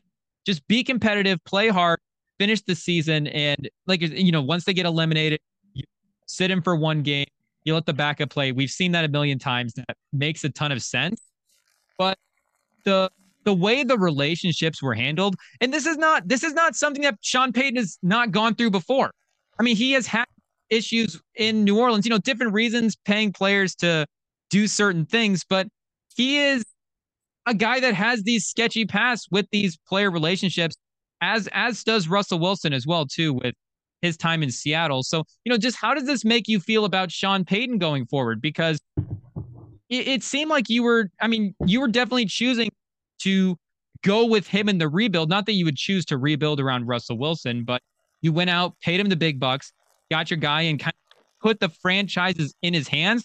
So the on-field stuff was already one thing with him for this season. But after this kind of, locker room, off the field kind of drama, like how do you feel about him as the guy with the keys to the franchise going forward? I mean, he's still obviously not the guy that came from Seattle that we were expecting. But like when Sean you like Payton? put the numbers side, no, I'm talking about Russell Wilson. Uh, but Oh, when you sorry, I put the interrupted. numbers side by side, like 2022 and 2023, he took a giant step forward. Like he's top 10 in passing touchdowns. I think he's top 10 in touchdown to interception ratio. He's got like a 70 plus completion percentage. He is a much better quarterback this year than he was last year. And he's only 2 years into a 7 year contract, and our front office is like, okay, we give up. We're gonna cut you. We're gonna bench him so that we don't owe him another 40 million. And I think it's just like a almost like a scumbag thing to do. So like my opinion on like the Broncos franchise has completely changed just off of this like one situation where like obviously I'm still a fan. I might not agree with like the way these changes came about, but like at the end of the day my thought on it doesn't matter because a 21-year-old guy who lives in the middle of bumfuck Iowa isn't going to change the fact of it. So, like the other big picture thing here with your quarterback situation is not just, the Russell Wilson relationship piece of it. And, Russell Wilson is, like you're saying, he obviously hasn't lived up to the number that you have given him. But what else do you do? Like, where do you go from here? Because if it's not Stidham, then it's just, with the cap situation, with having to eat Russell Wilson's money, it's going to be a little bit harder to go out and get a quarterback. And if you're going to try to draft a guy, well, why didn't you just do this to start the season and tank? It's a good quarterback class, go to the top. So I get the performance thing about this, but with the fact that there was at least some improvement this season, and it's just like, what else are you gonna do? Like, you kind of have to be super sold on Stidham as the guy for the future. Is he just like, we're going all in on Stidham? So I don't I really know just don't what think else the plan is. I just don't think they gave Russ enough time to do what he could do in Denver. Like last year, he was coming off of an injury in Seattle. He was under arguably the worst play caller in the history of the NFL. Nathaniel Hackett, I if can you listen to this, I hate you. Uh, and then this year, like he personal took with a big Hack. step up. He has Sean Payton, who's one of the better coaches in the history of the NFL when it comes to records and like play styles with older quarterbacks. He increased his level, and they're still gonna say like, oh, we're not gonna go with you. We don't want to see where this goes. Like it's increasing, like it's on a steady increase from last Mm. year, and they're still just gonna be like, you know what, no. But I think our best bet from here is if we can't get like a star like Drake May or Jane Daniels in the first round, I think we draft defense. And then in the second round, if we can get somebody like Penix, Bo Nix, or like I would even be all right with JJ McCarthy. I was gonna ask, if you get McCarthy, can he turn the? Would you like a shot with McCarthy, turn the franchise I don't. around?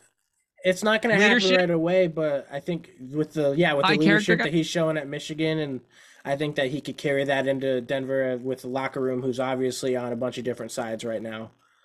So I would like it. I think I prefer Michael Penix out of all the quarterbacks that we can get in the draft, just because Mm. we need somebody who can stand in the pocket and throw a bunch of deep balls, and then when we run the ball, we don't need it to come from our quarterback. We can have it come from Javonte Williams if they keep Jaleel McLaughlin as well. I like what he has the chance to be able to help us in the run game as well. So I think Penix is our best option if we can steal a draft pick there. If he can fall into the second round and we can somehow sneak away with him, that'd be best case scenario as of right now. So right now you guys are sitting at 14. So sneaking into the top of the lottery in the NFL draft. And Tankathon right now does have you guys drafting defense. They have Nate Yeah. Wiggins, the corner out of Clemson, to help out Pat Surtain. Hmm. Upgrade the is are Yeah, those we still the need it. Mathis minutes over there? Yeah. No, it is now Foster Moreau, and then our nickel corner Oh, is Jaquan McMillan. Foster Moreau is But the classic. We need to draft. If we have Foster Moreau, yeah, we're in. we're We need still to gonna need draft. some help. Yeah. We need to draft a cornerback territory. But they have Penix right now, and maybe it's the age in the NFL thing. So maybe the NFL is Penix is going to be a second round guy, or age and injury thing. Sorry for the NFL guys, but maybe Penix is going to be a second round pick. But they have him at 43 right now. Still the Minnesota, just like we were Yeah. saying earlier in the season. But they have JJ McCarthy 42, one pick above it. Yeah, if we want, McCarthy over if Penix as an we, NFL guy. if I completely disagree with that, but Mm. if we're gonna want somebody like Penix or even McCarthy or probably Bo Nix, we're gonna have to trade from our second round pick up probably 5 or 6 spots. Which I mean, depending on the haul, I would be all right with that as long as we're not making some type of bullshit Seahawks trade like we did. Couple of other quick options I wanted to throw at you because the thing is, like, you haven't officially. I don't think officially you have said that you're going to cut Russell Wilson, right? Like, you think officially No, that it's just all speculation right now. it's just sources at this point. It's insider info, but Yeah. there is going to be some moves. So if you're willing to sacrifice the money, maybe there's a potential trade partner in there as well too, where you can take on a bunch of the salary and still move him for some kind of asset. So like Pittsburgh, for example, could you get if you're willing to take a bunch of the salary so Pittsburgh doesn't have to spend any money? Would you just do Kenny Pickett for Russell Wilson and Not just at at least all. get something in return?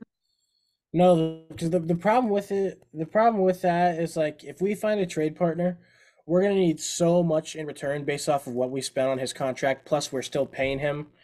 We would probably But if you're lose willing to more cut him, though, money. Yeah, but I think we would lose more money taking on his contract rather than just taking his dead cap. Because his dead cap money is still a mm, lot. But if we're still paying some of those years, if he were to be traded to another team, we're going to need so much more than just a quarterback who hasn't proven himself in the league yet. yeah, we'll need IT to check in to see how the trade rules work for that. Yeah. If they dead cap it or if you take on the whole salary. I'm trying to think of who the last player was that made that type of deal because there was one recently where was it Leonard Williams? But let's see, the thing with the Leonard Williams too was he was an expiring deal, I think. So they only had Yeah. to pay it for one more season. So I guess we're gonna have to check that out and see how Oh, that from works because Giants to Seahawks?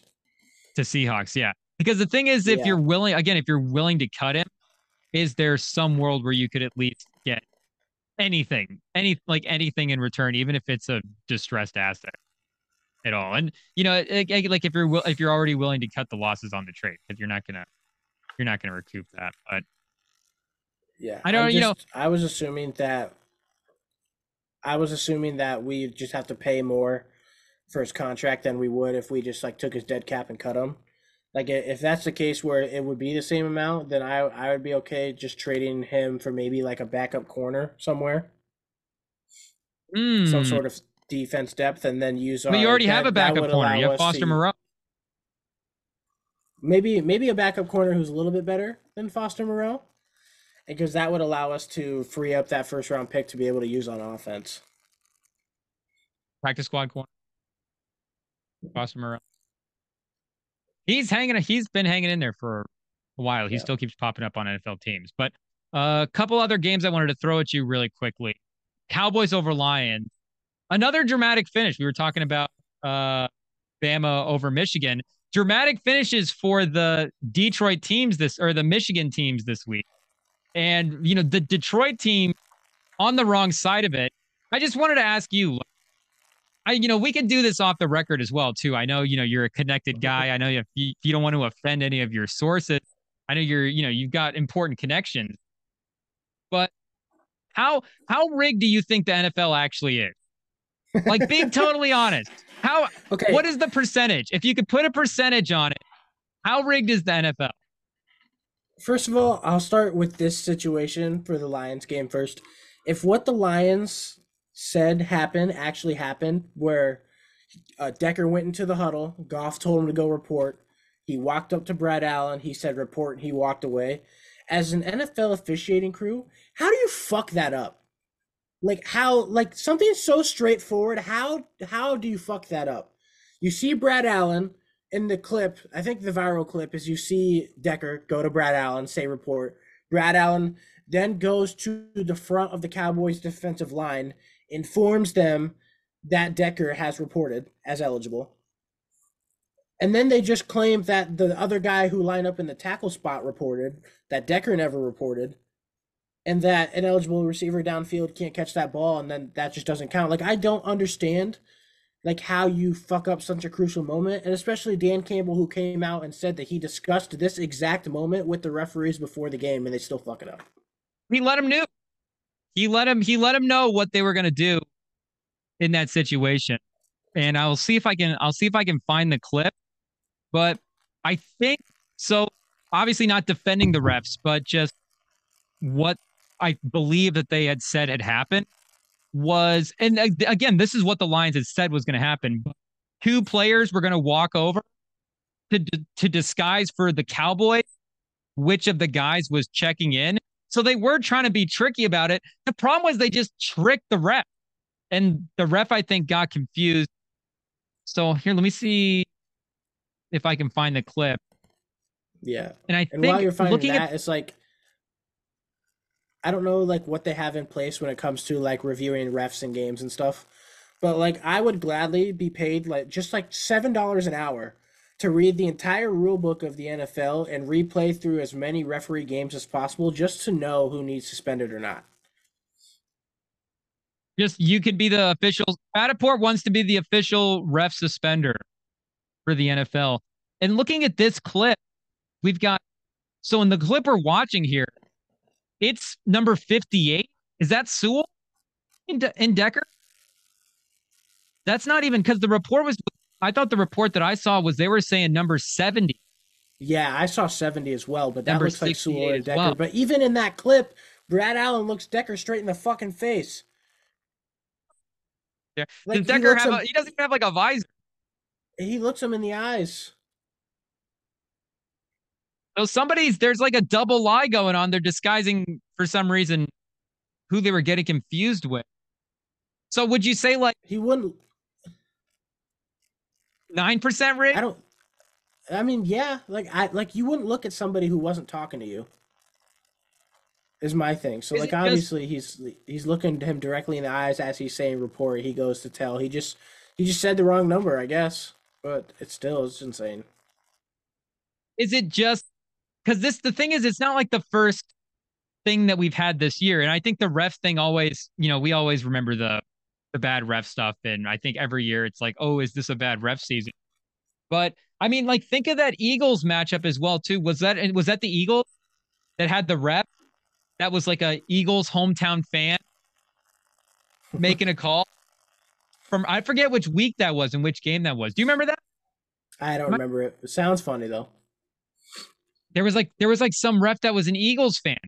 But the thing that makes me at least look at this a little bit differently now is like just the amount of outcomes that rely on these NFL games are more than ever before. Like the amount of stuff connected to the NFL has just continued to grow and boom. Like the TV stuff.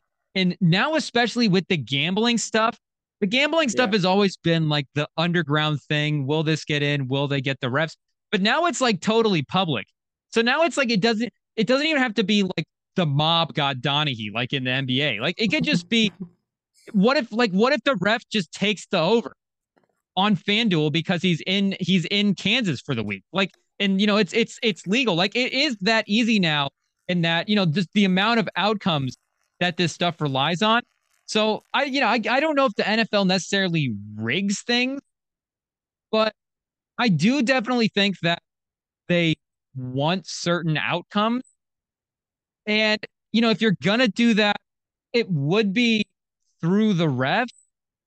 And I don't, again, I don't know if the league ever goes to the refs and says, "Hey, do this," or if it's what do you think would be a bigger threat? Would it be the league wanting outcomes, or would it be the refs themselves, on an individual level, like maybe like we were saying, fan of a team, a guy's got a parlay, and just some guy kind of going rogue? Would it just be like, would a rogue agent be a bigger threat than like a group I think conspiracy? We won Cowboys in the Super Bowl type ordeal. I think if it was like a big group conspiracy, it would be like a bigger deal. But I think like what would be like more like reasonable about happening would be just like a rogue ref who like maybe not even like themselves betting on the game, but betting on it through like family members or friends. That way their name doesn't like Mm-hmm. pop up on anything. Like that's like you've had like college players bet through their parents and stuff, and that's how that's kind of come into play with those rules. So I think, yeah, if these refs are betting on these plays, betting on these games, and then are able to like impact something like this bad, like I don't understand like looking at these clips from this game how you mess that up. Like me as like a normal human who does not play football, has no referee experience, just like simple common sense, I don't understand how you mess that up. And it seems like I know the betting thing can also be an issue too, but as simple as it is, I think the fandom thing now is potentially a bigger issue because even going back, football has always been huge in America, but in some way is connected to football somehow. And like that they have a favorite team or favorite players and like they're watching clips and stuff. I just do think that these refs, even if it's like subconscious or rooting for something, like they just have to be. Like everybody now watches football and consumes it and likes guys and have opinions and wants things to happen. that I think also too has to play a factor into it. So yeah, I don't know if this was like Brad Allen just made like the worst mistake of all time. Like that is also like it just like totally very very possible.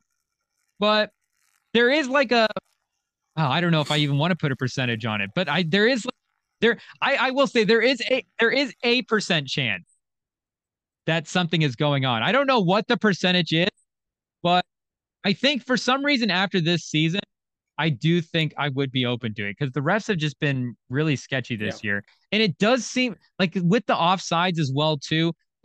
The the way when they call the offside on Tony in that Chiefs game, the offensive offside, and just the way after that too, they cranked up the offside call. And it was I like, did okay, notice that. Yep. are they trying to just be like, oh no, yeah, this is just something we do all the time. Like this is totally normal. It's part of the game. Or are they just like, oh, did the league say, hey, maybe this is something that we've been slacking on and we need to pay attention to?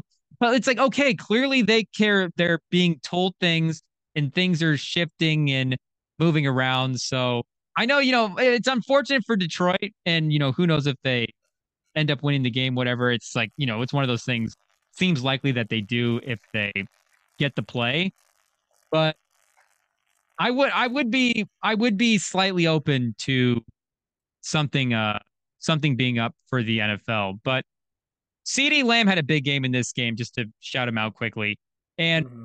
his season in general this year, through 16 games, he has already set Cowboys franchise records for receptions, receiving yards, and he's second all time for Cowboy receivers in catch percentage as well too. The 92-yard touchdown he had this week is the second longest receiving touchdown in Cowboys history. So I like the fact that he broke the receiving and the receptions record through 16 games, because now if there's 17 games, like the single season totals can get skewed a little bit for some of these franchise records. But and again, he will have the other games, so those totals are going to go up. But he Hmm. did do it through the OG 16 game season. So I think you can put CeeDee Lamb's season up. I think I want to say it was like the 92 or 93 Michael Irvin season. That's maybe the other great Cowboys Yep. receiver season. And for in terms of yards, and you can go back in the older days for somebody that didn't get the amount of yards. But I like that he just did it through the standard games compared to having to need the extra time. I thought, yeah, I like that. And not only did he do it through the standard amount of games, he did it the same night where Michael Irvin's team was being recognized because of Jimmy Johnson, and he does it while Hmm. wearing Michael Irvin's number 88. So I just thought like all three of those things, it kind of just added up to be the perfect night to do it. There was Pearson was the other 88 back in the day. I was trying to think who there was like a Des Bob Bryant as Hayes well run. also wore 88. Ooh, you're right, Des. I know there's like a tradition there with Yeah, there's a clip I just saw today of Michael Irvin on Jimmy Kimmel talking about it. He told the Cowboys he doesn't want his number ever retired because like his oh standpoint on it is when you retire a number, like fans will go to the game, they'll look in the rafters, they'll see it, be like, oh, there's Michael Irvin's number. The rest of the game, they're looking at the game. Instead, you've got CeeDee Lamb who's wearing number 88. Des Bryant wore 88. Obviously, Michael Irvin wore 88.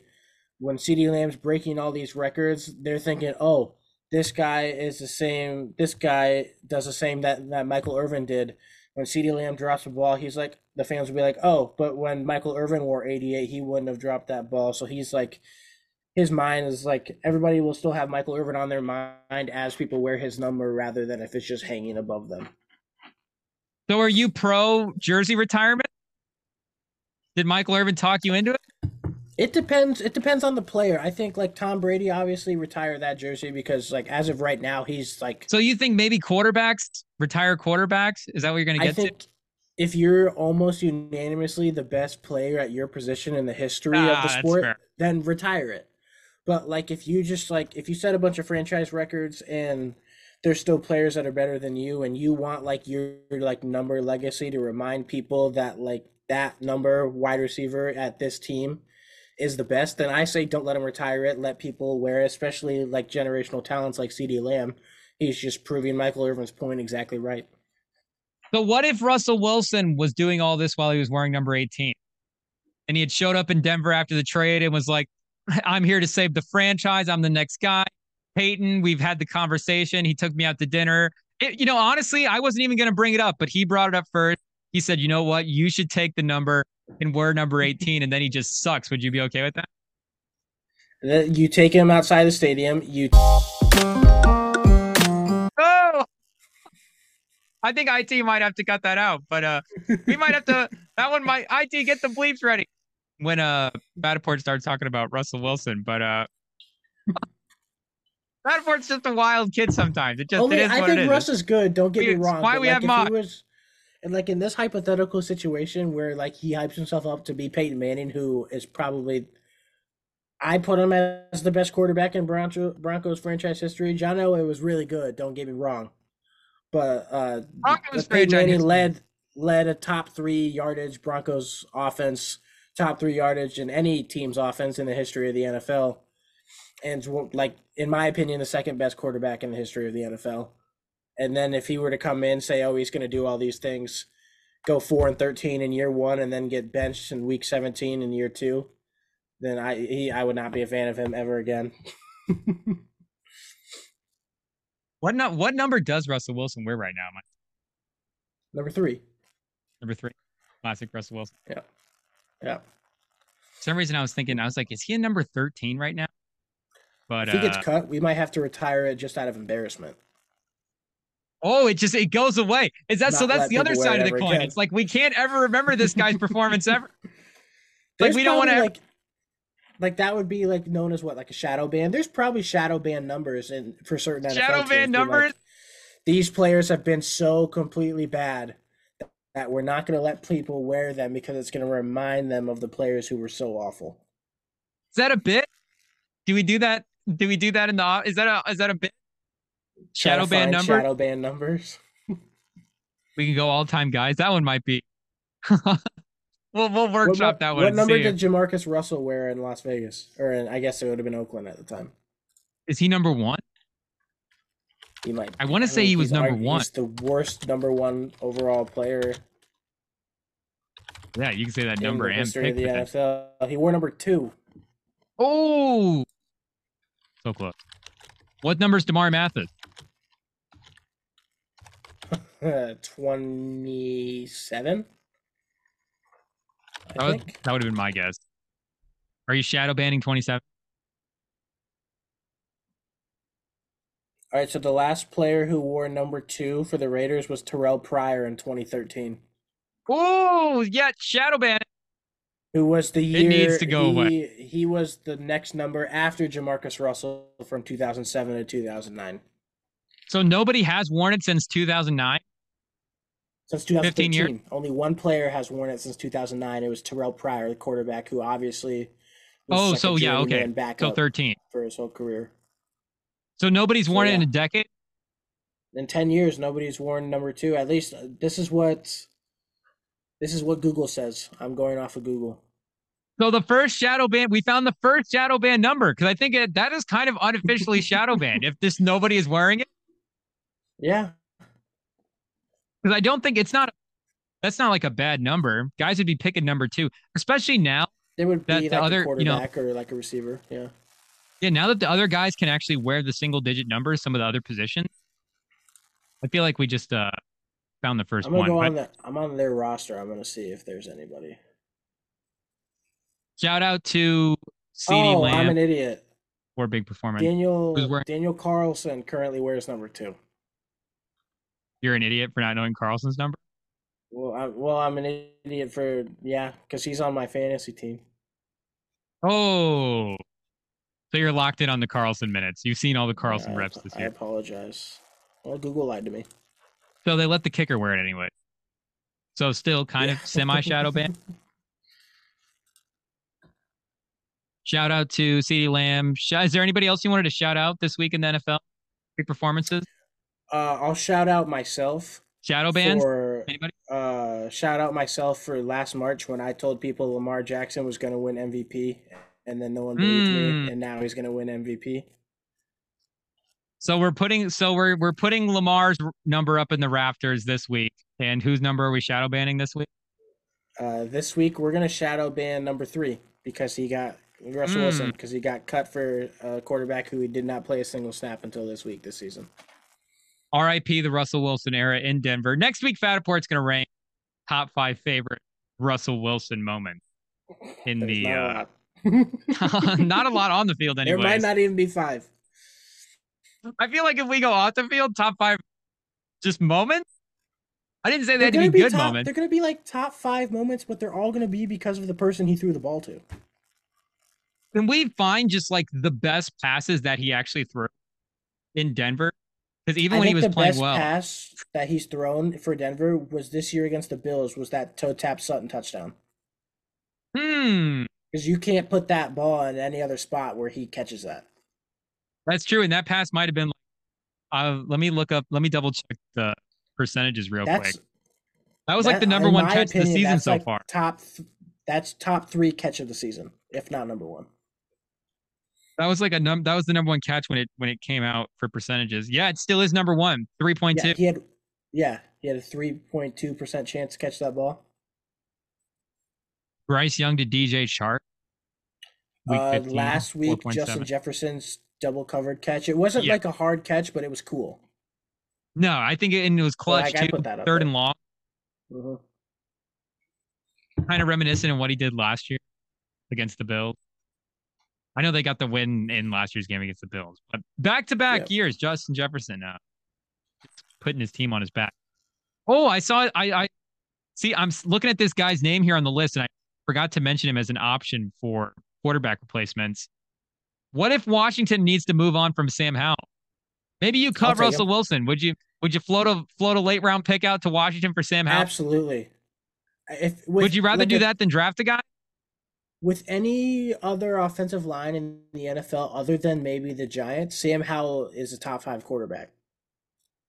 So Sam Howell, not on the East Coast, is probably pretty good.